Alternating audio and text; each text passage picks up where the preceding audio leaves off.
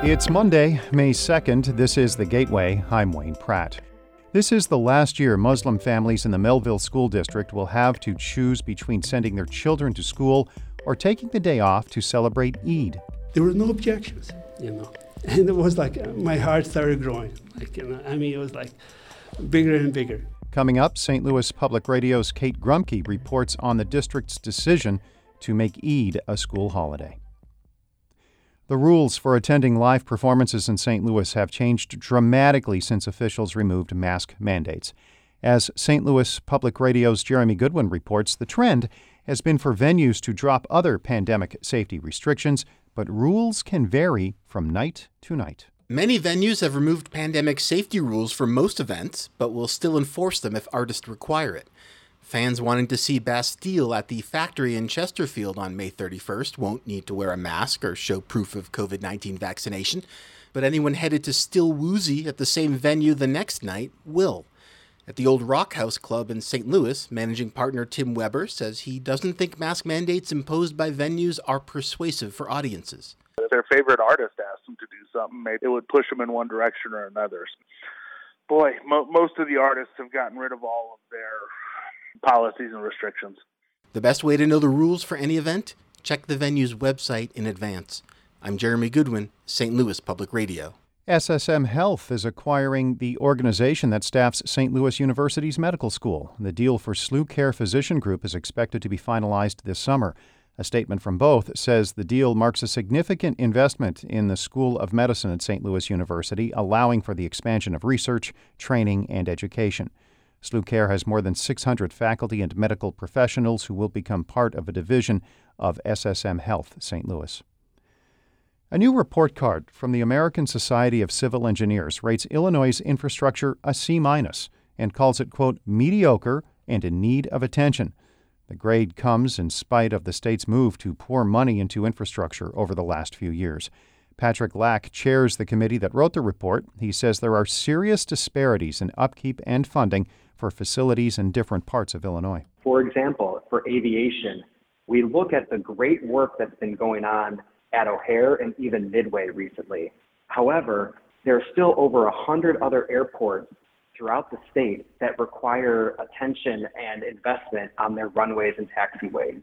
Illinois is expecting about $18 billion in infrastructure money from the federal government. Lack says that funding should go a long way toward upgrading the state's roads, bridges, and water service.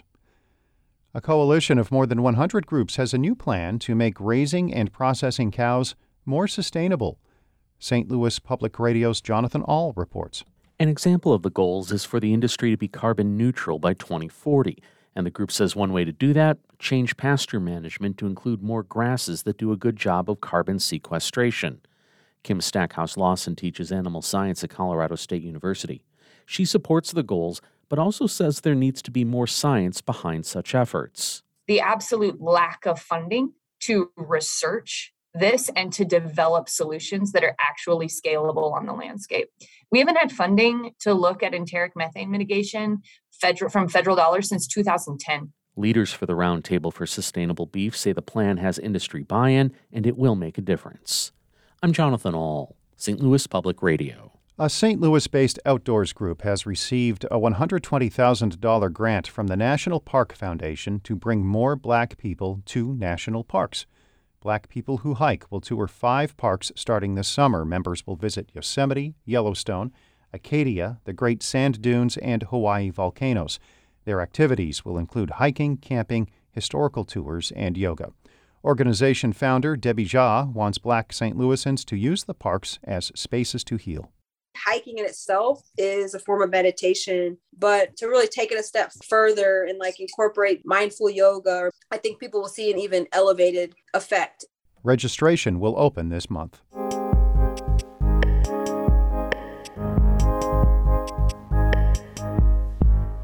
Families throughout St. Louis are celebrating Eid today as Ramadan comes to a close. Muslim families in the Mehlville School District have something more to celebrate.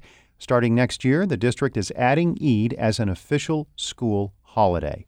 St. Louis Public Radio's Kate Grumke spoke with families in the district. On a recent evening in South St. Louis County, the St. Louis Islamic Center's parking lot was full, and the mosque was lit up.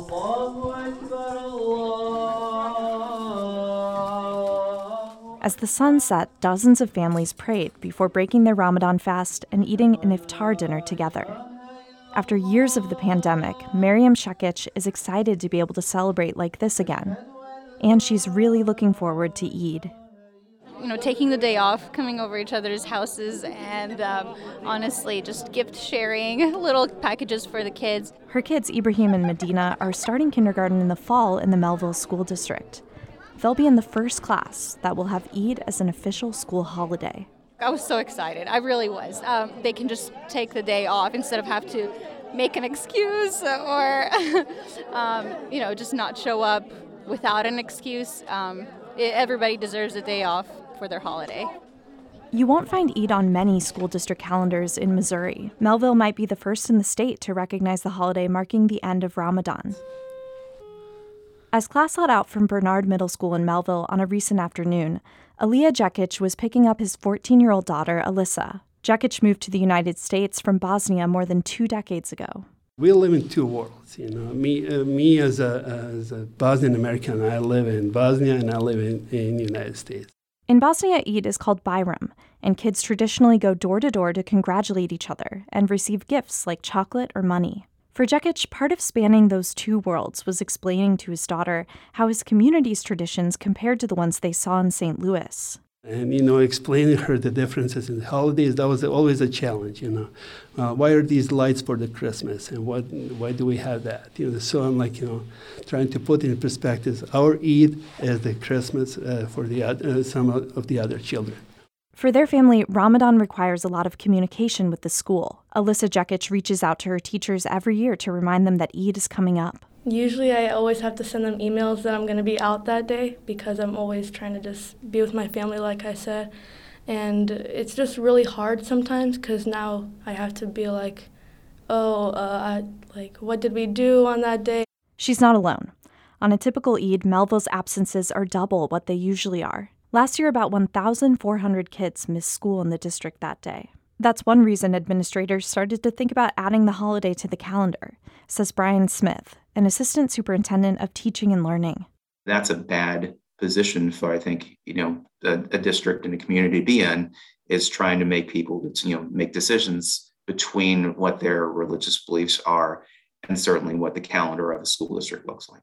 Smith is part of the committee that puts together the district's calendar. When it was time for them to meet in October, Aliyah Jekic went with a group to speak in favor of adding Eid. We said what we wanted to say, that the having Eid on the calendar meant a lot to us, and there were no objections, and it was like my heart started growing, it was like bigger and bigger. When the committee made its decision, Jekic felt like his daughter could now be her full self in school. He says this has been enormously positive for his community. When I came to the United States 25 years ago, I knew it was a land of opportunity. It accepted everybody. This kind of just shows that. We are not just here as a number on the census. We are neighbors. We are students. We are teachers. We are cleaners. We are cooks. We are part of the community. He says after 20 years in St. Louis, the Bosnian American Muslims in the district feel like they're finally being accepted in their entirety. And next year's Eid will be written in their history here. I'm Kate Grumke, St. Louis Public Radio. Our Shayla Farzan edited that report. Shula Newman is the executive editor of St. Louis Public Radio, a listener-supported service of the University of Missouri-St. Louis. Music by Ryan McNeely of Adult Fur. I'm Wayne Pratt. This has been The Gateway.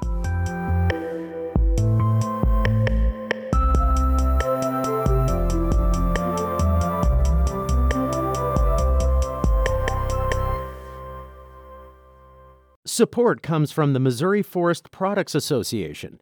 Missouri produces wood pallets, railroad ties, white oak barrels, hardwood floors, and more. Details on the variety of products made in the state are at choosewood.com.